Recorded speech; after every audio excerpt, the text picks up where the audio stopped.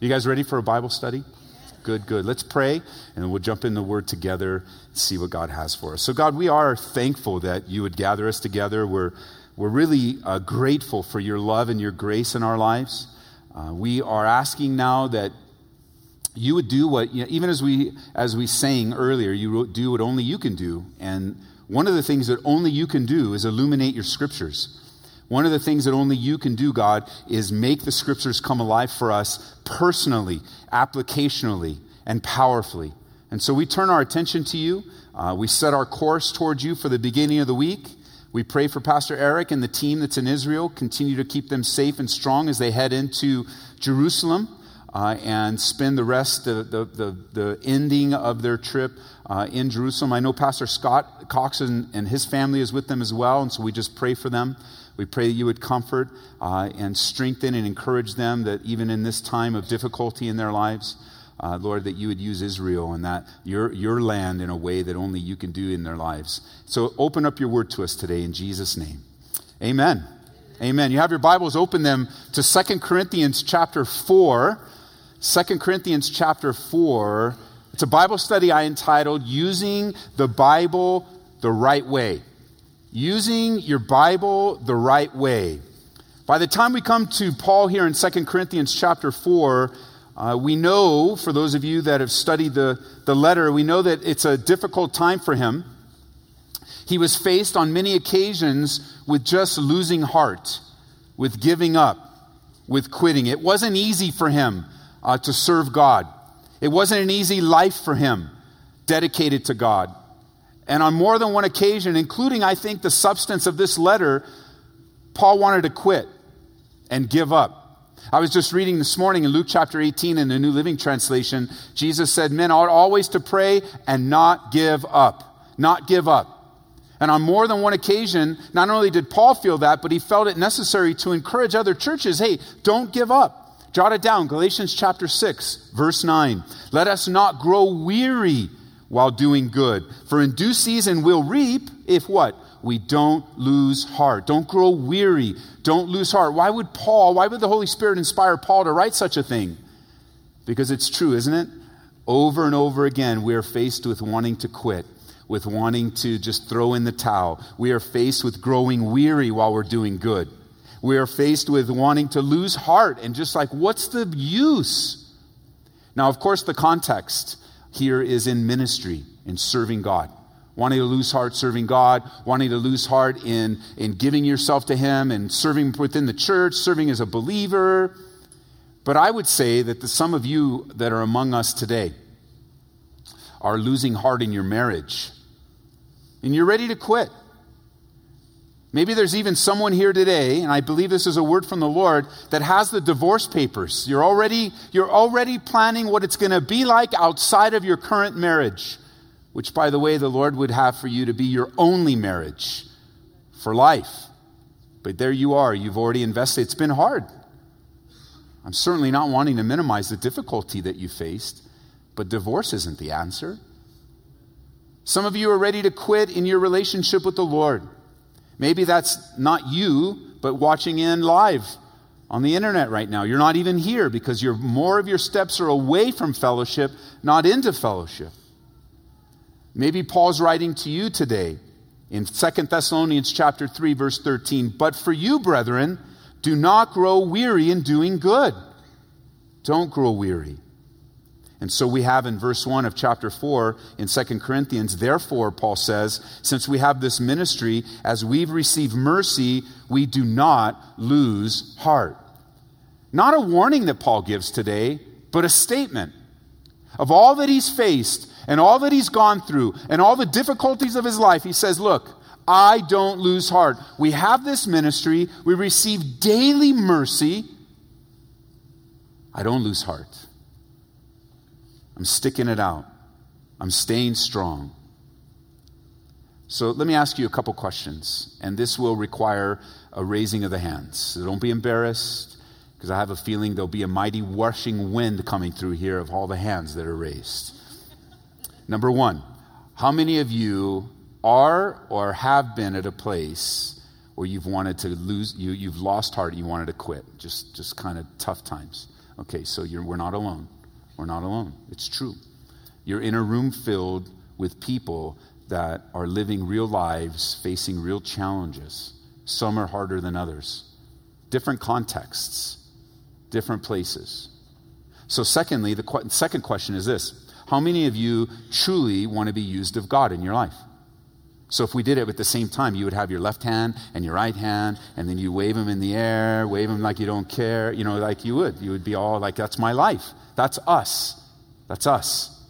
That's us. It's really a great description of what Paul would write to the Galatians, that the flesh lusts against the spirit against the flesh. The two are contrary to one another, so you don't do the things that you wish. That's where Paul is here as he writes this letter to the church in Corinth. Paul invested his life in this city. He invested years of his life to serve this unbelieving city. He watched a church birth out of nothing. He saw massive amounts of people leave paganism, leave their sinful ways behind, and he poured his life into this group to only be answered with these false teachers that came into the church, and just a small group of people influenced the church to come against Paul, to turn against him.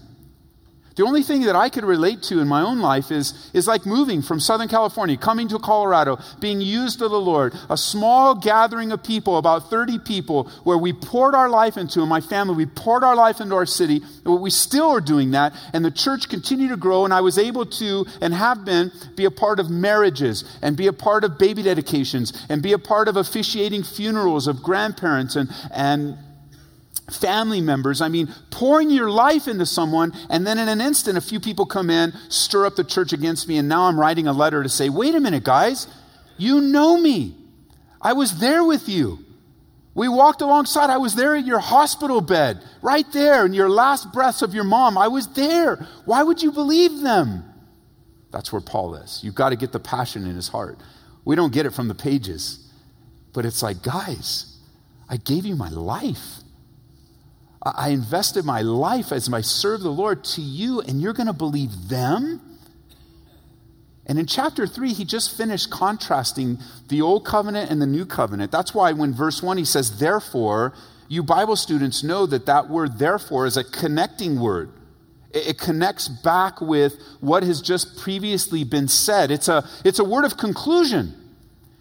You could say, instead of therefore, you can say, because of what I just shared with you, this is what you're supposed to do. This is the conclusion of the matter. And in chapter 3, you notice in verse 17, he speaks about the Lord being the Spirit. And where the Spirit of the Lord is, there's liberty. But we all, with unveiled face, beholding as in a mirror the glory of the Lord, are being transformed into the same image from glory to glory, just as by the Spirit of the Lord. Therefore, because of the glorious work of the Holy Spirit in your life, because of the work of the new covenant, we get to serve God in the new covenant now. Now, I was here a little early, and I was watching out in the parking lot, and I didn't see any one of you, not one. Now, there might be one, but I doubt it. I didn't see anyone in the parking lot get out of the car, go to the back, and pull out a lamb from the back of your car and walk into service with a lamb ready for it to be sacrificed. I didn't meet anybody. And for that, I'm very thankful you get the new covenant. Why? Because Jesus Christ, the Lamb of God that takes away the sins of the world, was once and for all delivered. He was once and for all. He was slain from the foundation of the earth, from the world. He crucified. He was crucified once for the forgiveness of our sins. And we don't have to bring lambs anymore. Aren't you glad? What a bloody mess that would be. But no longer. Because the blood of Jesus Christ, he died for us so that he would clean up the messes in our lives. That's where Paul is in verse 1. He says, hey, look, for all that God has done, how good he is to us. Therefore, we have this ministry. This ministry. He was encouraged by the ministry. He was encouraged by the ministry of grace. He was encouraged that he could serve in the new covenant and the newness of life. He was encouraged. He saw, as I think we need to see, that ministry and serving Jesus is a privilege. It's a privilege. None of us deserve to serve him. None of us earned it. None of us are in a place where, of course, I serve Jesus because I should and because I deserve. None of us. It's a privilege. It's a blessed privilege. The word ministry, it can be misunderstood sometimes like, well, there are ministers and then there's me. No, the word ministry just means to serve. That's really what the substance is. You just serve God wherever you are. Serving God in this church, serving God in the context of this church, serving God at your career, what you're doing in the home, raising the next generation. Hey, every time you change a diaper, you are serving the Lord. Think about that. And you're like, Ed, when's the last time you changed diapers? About 18 years ago. But when I did, it was a blessing. They grew up so fast. Man, my little girl's driving today. Oh, man. That's crazy. You guys don't feel it because you're not your daughter, but I feel it. Serving the Lord, raising the next generation. Serving your husband, serving your wife. Having a single life, the Bible says. A single life. You can dedicate yourself wholly to the things of God. Serving. It's a privilege. We're all in the ministry. We all have a calling to serve Jesus. The ministry is a gift, and Paul recognized it. He says, not only in verse 1 do we have this ministry, we have it. Because we have it, you can conclude that it's been given to us. It's been entrusted to us. But secondly, we have mercy. We received mercy. You got to understand, receiving mercy means you did not get what you deserved. Are you not happy? Are you not happy about that today? You did not get what you deserve. Do you want what you deserve? I don't want what I deserve. What I deserve is death. The Bible says the wages of sin is death, but the gift of God is eternal life. I want the gift of God. I want the gift of God in my life. Mercy, you're receiving mercy right now. You're in a place of receiving the mercy of God right now. You are not receiving what you deserve right now.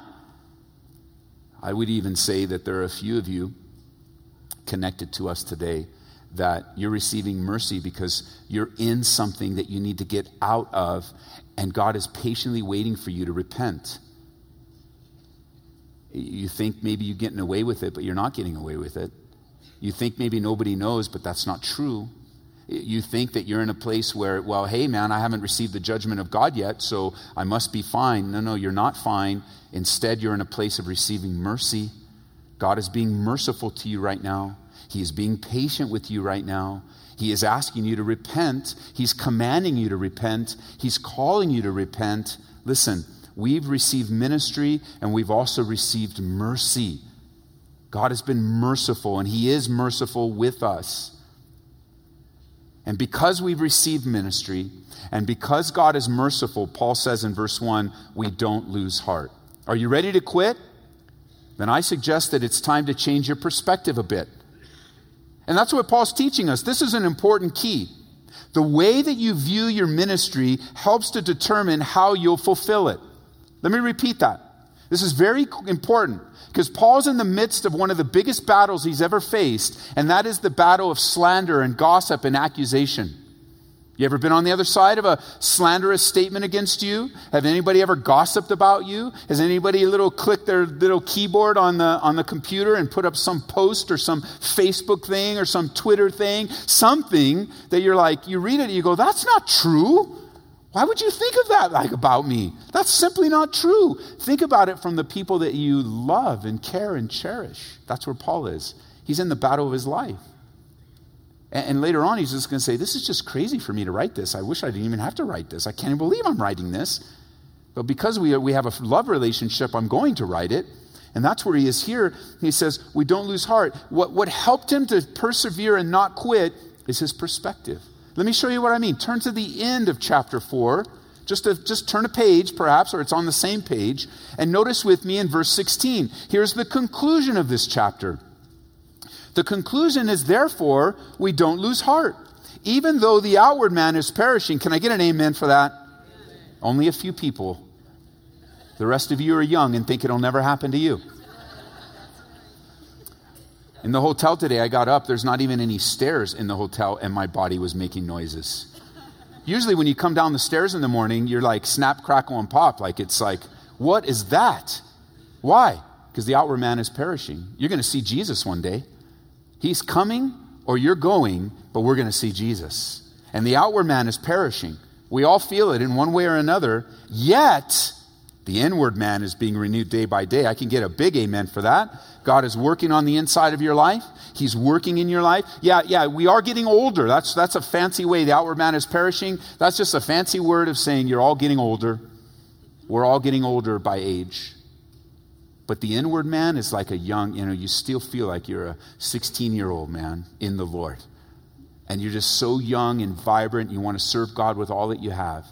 You wake up in the morning, you're like, man, God, your mercies are new every morning. I'm ready to serve you. I'm ready to give my life to you. Yeah, the inward man is being renewed day by day. And then he says in verse 17, our light affliction, which is but for a moment, is working for us. You might want to mark that, not against us, but for us. A far more exceeding and eternal weight of glory, while we don't look at the things which are seen, but at the things which are not seen. The things that are seen are temporary, but the things that are not seen are eternal. That was Paul's perspective. And twice now in the same chapter he says, we don't lose heart. We don't lose heart. Why? Because you have an eternal perspective. Because ministry, serving God's people, serving in a fallen and broken world is hard. It's hard. It's difficult. Ministering to broken lives, it's crushing on your own heart. You're around hurting people, and I think you've learned this on a personal level, but it's true. Hurting people have a tendency to hurt the people that are closest to them.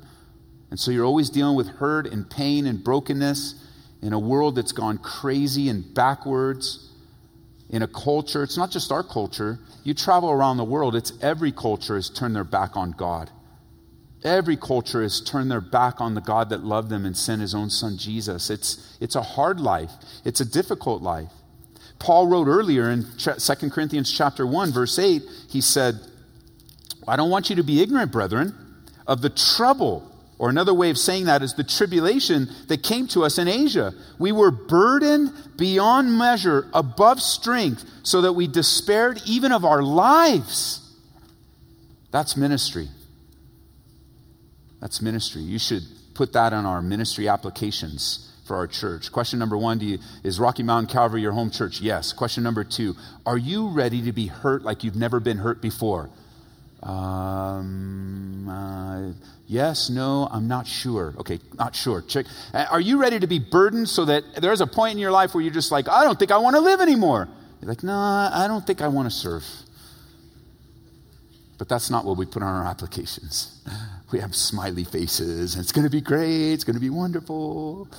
Because it is, but it's going to be hard. And if you don't have the right perspective, it's going to be harder. An eternal perspective that what you're doing matters. I think of all the men and women and the boys and girls that are teaching in the Sunday school right now. They've stepped up to get down on the kids' level and tell them about the love of Jesus. They do that for a couple reasons. Number 1, they're doing that because God called them to do that. God spoke to them.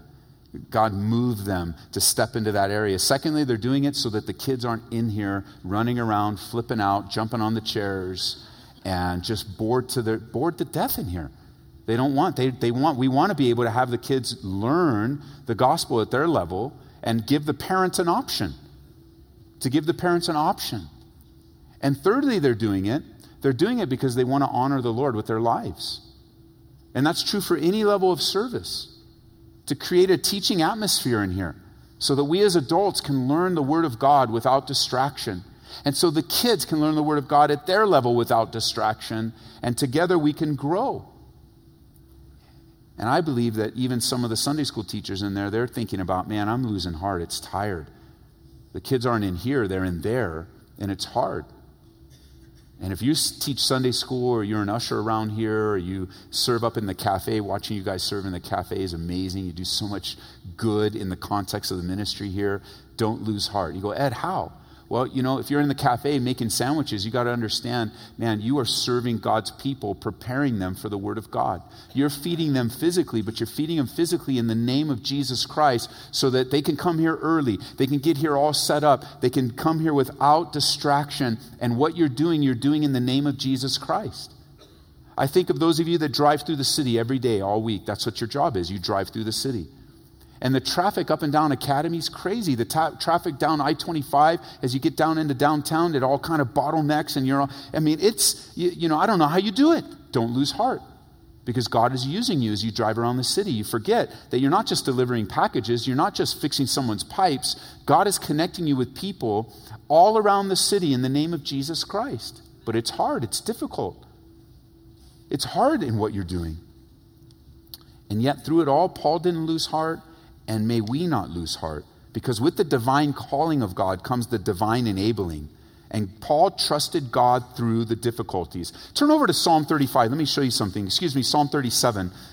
Turn over to Psalm 37. Let me show you something, because this is such an encouraging passage of Scripture. There's at least two truths that we learn here when it comes to the ministry we've been given and to the mercy that God has shown us. Psalm 37. Pick up with me there in verse 3. I already beat you guys there, you iPadders. You guys have your iPad. We can run circles around you with our Bibles. You know that, right? We don't have to click, click, click, click, click, boom, boom, boom. I can go anywhere faster than you right now. Boom, boom, boom. I just wanted you to know that. It's just something about a real Bible. I love the iPad, and I use one myself. But there's something about a Bible. And you know what? The Bibles, they smell good too. Try smelling your iPad. It's nothing, man. Nothing there. All this technology. Psalm 37, verse 3. Trust in the Lord and do good. Dwell in the land and feed on his faithfulness. Delight yourself also in the Lord. And this is the promise. He'll give you the desires of your heart. Now, there's a twofold application here. One, there's that sense of, hey, man, those desires that you have on your heart, you lift them up to the Lord as you're trusting and dwelling, and God will answer your prayers. I can see that, but I don't really believe that's the full context of what David's writing here. Instead, I think that as you're trusting in the Lord, dwelling and feeding on his faithfulness, God will actually give you new desires that you didn't have before. He'll give you the desires of your heart. And God has given you that calling in life to see that your life matters for the kingdom. And he gives you the desires. But not only that, notice this, verse 5. Commit your way to the Lord. Trust also in him. And here's the key. You might want to mark this. He shall bring it to pass. That's a word of divine enabling. The power of God in your life. He'll bring it to pass. It doesn't depend upon you. It's not your works, not your energy, not your effort. God will bring it to pass in your life. What he's begun, the Bible says, he is faithful to complete it. He, the Bible says, will perfect that which concerns me. And so I can trust him with my life. He's going to bring it to pass. He's got the bookends of my life from beginning to end. And for that, I'm very, very grateful. Ministry and serving God is that desire that God puts deep down in our hearts. And it's our response, really. God is the initiator. And it's our response to the goodness and greatness that he has for us. Now, Charles Spurgeon was a man of God that man was used in incredible ways. He wrote a book, for those of you that want to get into ministry and just serving God. He wrote a book. It's actually a collection of lectures that he gave in his pastor's school. It's called Lectures to My Students. Let me share a paragraph with you from his second lecture. It's called The Call to Ministry. He said this. All are not called to labor in word and doctrine, or to be elders, or to exercise the office of a bishop, nor should all aspire to such works, since the gifts necessary are nowhere promised to all. But those should addict themselves to such important engagements who feel, like the apostle, that they have received this ministry. 2 Corinthians chapter 4, verse 1. So again, the context of the people he's talking to are the people that want to be pastors. And he's just looking out at a group of men that want to be pastors. He says, look, if you don't have a calling to a pastor, don't do it. Don't do it. You have to have the call, like Paul says here. But again, as we pull back for a second and just think of the call of God in our life in a general sense, listen, you have to have that sense that you know you belong to God and you will go anywhere and do anything for him. He goes on to say, no man may intrude into the sheepfold as an under shepherd. He must have an eye to the chief shepherd and wait on his beck and call. Wherever a man stands forth as God's ambassador, he must wait for the call from above. And if he does not so, but rushes into the sacred office, the Lord will say of him and others like him, I sent them not, neither have commanded them. Therefore they shall not profit this people at all, saith the Lord. You want to hear the call of God in your life. You want to know what your spiritual giftings are, and then you want to step out in faith. Confidence comes when we understand the calling and the enabling of the Lord, that he will bring it to pass. He will bring it to pass. He knows that in every area of ministerial service where God guides, he's always faithful to provide and give the strength that you need to carry on. You mom, you dad, you single mom, you broken family. Wherever you are in life, God will bring it to pass. It's been said that God doesn't always call the equipped, but he always equips the called. There's always an equipping of the Lord for us. And now we see, because of the ministry that's been given to us, and now we see, because of the mercy of God, we don't quit. We don't quit. And I compel you today, I believe the Lord would send me here today, just a few miles south from where I live. Don't quit. Don't quit. Let me show you another thing before we leave in 2 Corinthians chapter 4. It's the next verse. It's really the sum of where Paul was leaning on in his own life in 2 Corinthians chapter 4. He says, we're not losing heart, but we have renounced the hidden things of shame, not walking in craftiness, nor handling the word of God deceitfully, but by the manifestation of the truth, commending ourselves to every man's conscience in the sight of God. Paul was very open about his life and ministry. And yet there was a group of people that accused Paul of covering up his craftiness with a veneer of fake piety. They accused Paul of faking it, of lying, of using the word of God to his own advantage, taking advantage of the Corinthian church. But he says, no way. This verse 2 is like a small little defense of, he says, no, you guys know that we lived open lives. We weren't deceitful. We weren't lying. There were no backdoor meetings. We were open before you.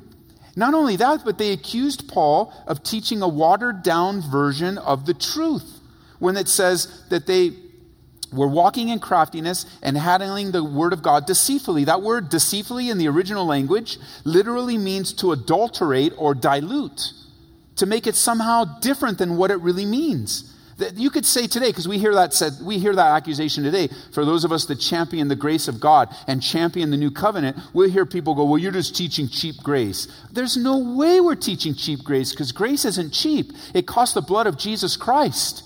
Grace is not cheap.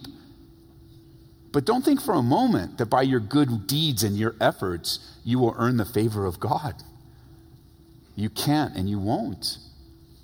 The favor of God comes through his son, Jesus Christ. And I'm so grateful that when God looks at me, he sees me through the lens of grace. That he's still merciful and gracious with me. But they accused Paul of that.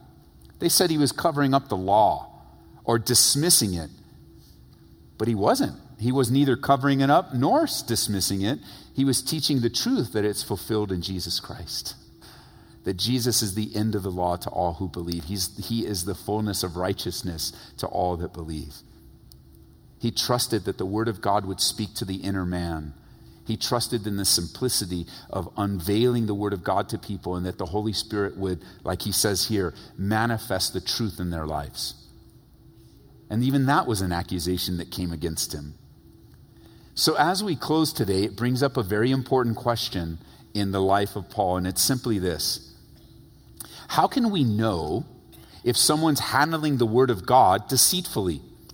How can we know if someone is handling the word of God correctly or misusing it deceitfully or craftily for gain? Because I'm telling you, we know many that do just that. It's very obvious, even now, taking advantage of the purity of faith in so many wanting to just please God. Now, I don't have cable anymore. We haven't had cable or dish or anything in our house for years and years. But in the hotel today, I just happened to flip on the TV, and flipping through some of those so-called Christian channels, there was that guy that's always that guy that's at the piano looking into the camera, and he's saying, send in your $1,000 seed love faith gift. Send it in, because we need 1,000 people to give $1,000, because we've got 1,000 prayers and those, and they change their voice and everything about them. And it wasn't my TV, but I just wanted to take that TV and crack it over my knee or throw it out the window. That would have cost Rocky Mountain Calvary a lot, so I didn't do that.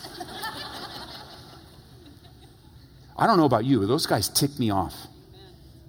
Because if you were sitting in my office, or you were with me after a service, of the countless people that I've met in tears, crushed and broken over being taken advantage of, these men and women that say they're coming in the name of God, using the Bible deceitfully, using the Bible craftily, using the Bible in a way. There's a woman that I just met. She's brand new, the fiancée of a very trusted brother in our church. And her story, I'm going to encourage her to write her story down. One day I'm going to ask her to write me just a paragraph so I can share it with her permission. I don't have that yet. But if you listen to your story, you'd cry with her too, of how she was treated in God's name. It's absolutely unacceptable. But how would we know? How can you know? How do you know? How do you know how to use the Bible properly? Peter said this. He told the pastors in the New Living Translation, 1 Peter chapter 5, verse 2, he says, care for the flock of God entrusted to you. Watch over it willingly, not grudgingly, not for what you will get out of it. Or I think in the Old King James or in the New King James, it says, not for dishonest gain. Not for dishonest gain. So how can we tell if the Bible is being used correctly? Because we know anyone can quote a scripture and use it any way they want.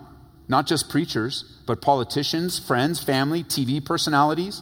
Folks seem to know what the Bible says, but not what it means. So to help us, I want to give you a little lesson, a simple introduction to Bible interpretation. And there's a fancy word for it. It's called biblical hermeneutics. Let me smell that for you. It doesn't smell good. Let me spell that for you. H-E-R. You guys are going to write Pastor Eric. I'll never get invited back again, but that's fine. One-time shot. H-E-R-M-E-N-E-U-T-I-C-S. Biblical hermeneutics. It's just a fancy word to describe the art and science of biblical interpretation. Let me suggest a book for you, for those of you that want to go in. It's very simple and a very easy introduction on this topic, so you can handle the Word of God right. It's called How to Study the Bible and Enjoy It by Skip Heitzig. How to Study the Bible and Enjoy It. It's a very basic, simple, take you about 45 minutes or so to read the book, and I think the new version actually has the MP3 Bible studies in the back for you. And it's a simple introduction to this, but I want to summarize it for you, so something you can chew on this week and something you can really consider so that you learn how to use the Bible. Number one, if you're taking notes, here are the simple steps of biblical hermeneutics. They're not exhaustive, we don't have time, but simple steps. Number one, to use the Bible correctly, you always interpret the text in light of the context. We always interpret the text in light of the context. We need to pay attention to what comes before and after the passage in order to understand its true and accurate meaning. So you have all probably met people that have taken scriptures out of context. So they've taken a scripture and said, oh, it means this, this, and this. And you're like, no, that's not what he said at all. And how could you possibly say that? Because there was something before it, and after it, there's context.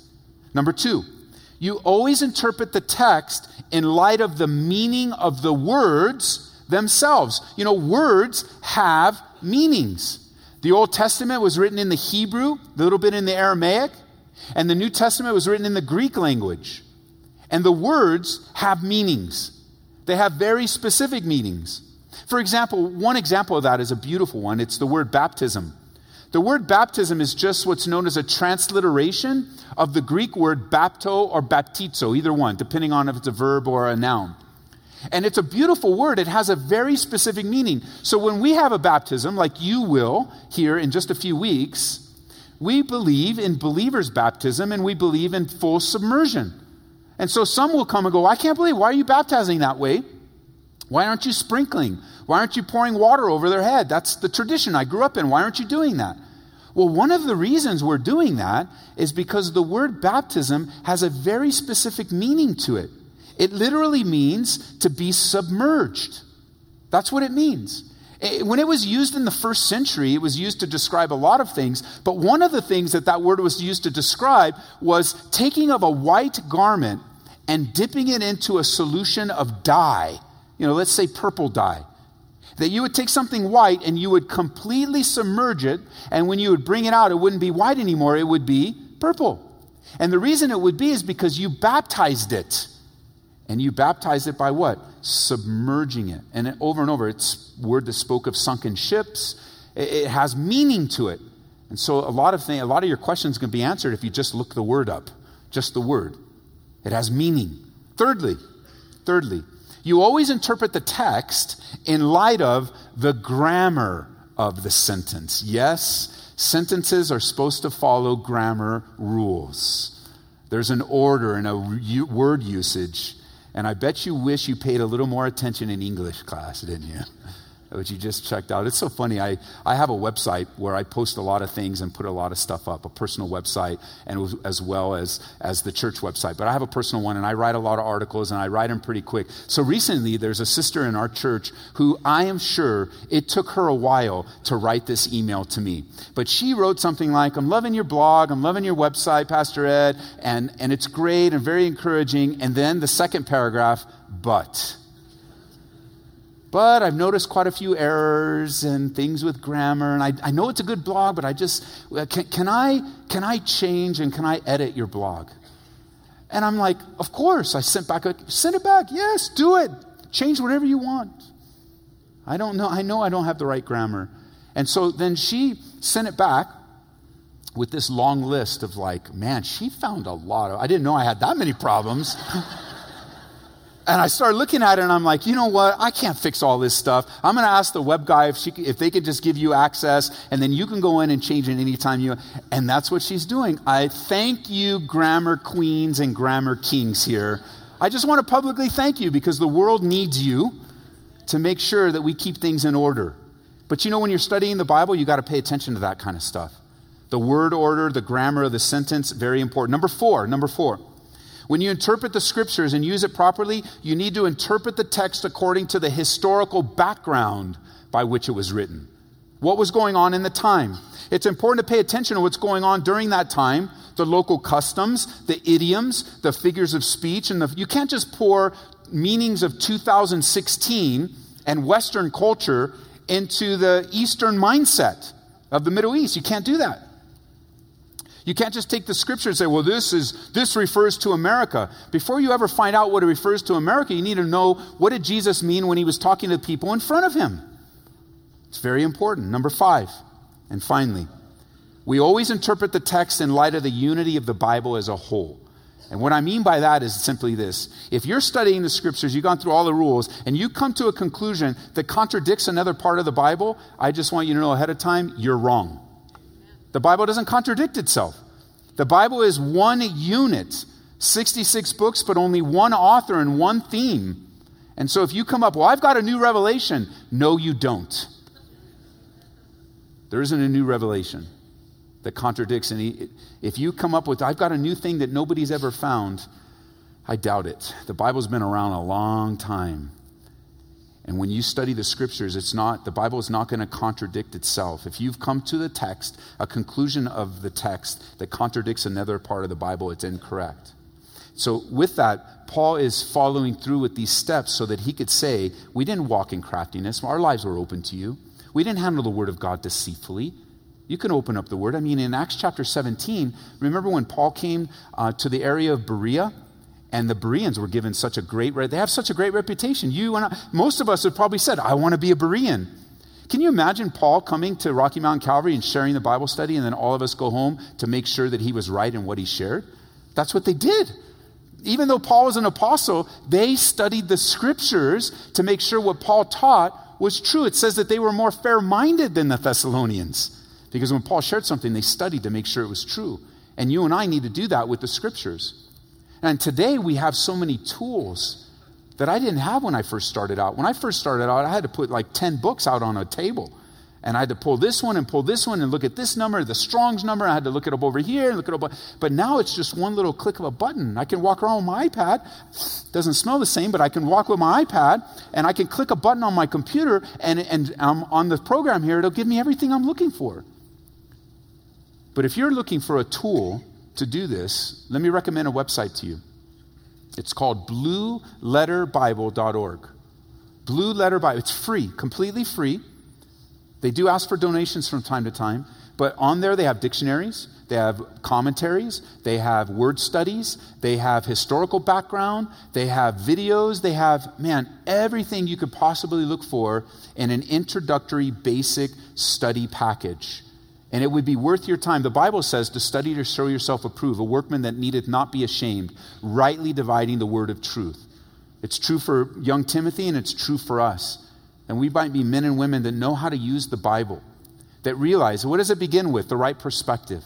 That we realize the ministry that's been given to us, the privilege that at work. I still remember the first person I ever led to the Lord in our little cubicle at work. It was amazing. It was just the glory of God came down on what was normally a place where we just answered the phones. That's all we did. We just answered the phones. And yet for a brief moment, I was sharing my testimony and the power of God. This sister, she's still walking with the Lord today. You know, the fact that we can open the Bible and we could turn around and say, well, read this to me. What does it say? It's a privilege. God is being merciful with you and me. He's allowing us to engage and be a part of what He's doing in our community today. He's put you in that place. You're living in that apartment. You're living in that neighborhood. You're working at that workplace. You're looking for a job on the unemployment line right now. Why? So that God can connect you with people that you would no otherwise be connected with, that may never darken the doors of a church. But isn't God, He's amazing. I mean, it's an understatement, but isn't God amazing that He brings the church together, but then what does He do? He sends the church out into the city. That's how He reaches the lost. Use the Bible right. Take the time to understand the scriptures. Don't be taken advantage. Notice this last thing, because I want to commend you to this. He says, I commend ourselves, this is verse 2, to every man's conscience in the sight of God. You know what he was saying? He says, you guys know. Paul says, you know that I was upright with you. You know that. You know. You check your conscience on that. But I also think at the same time, he was also declaring he has a clean conscience. I commend myself to all of your consciences, but I have found in my own life, and I'm sure you have too, that there's no other way to get a good night's sleep but then laying your head down on the pillow of a clean conscience. Will you just know everything's clean before the Lord? Everything is right. Everything is on. Man, as best of my ability, I'm right with the Lord. I love Him. He loves me. I'm not hiding anything. I'm not crafty. I'm not deceitful. I love the Lord. I love His word. I'm praying every day, and I'm wanting to make a difference until He returns. I want to do business until He returns. I want to be used greatly until I see Jesus face to face. Amen? So God, we just thank you. The simplicity of your word is very powerful. We're very grateful to you, God, that you would entrust to us your word. The privilege, the merciful gift of your word. We're just asking you now to pour out your Holy Spirit upon us. That we would use, some of the little things of hermeneutics and things. I know for some, they just think, I don't know I'm going to put that much time. But I pray they would. So they could walk in a way that's, they would be in a place of integrity. They would be in a place of strength. And collectively, God, in our cities today, we want to be used by you, God. We want to be vessels in your hands. We were like, in the beginning of our time, we know what hard times are like. And we also know what the desire to follow you is like. And so we just ask, Lord, that you would form and fashion us. That we wouldn't just be merely religious, going through the motions, but that we would be able to write a letter ourselves. Hey, you know our lives. You know that I haven't been deceitful. You know that I haven't been crafty. You know, in another place, Paul said, I haven't neglected to give you the whole counsel of God.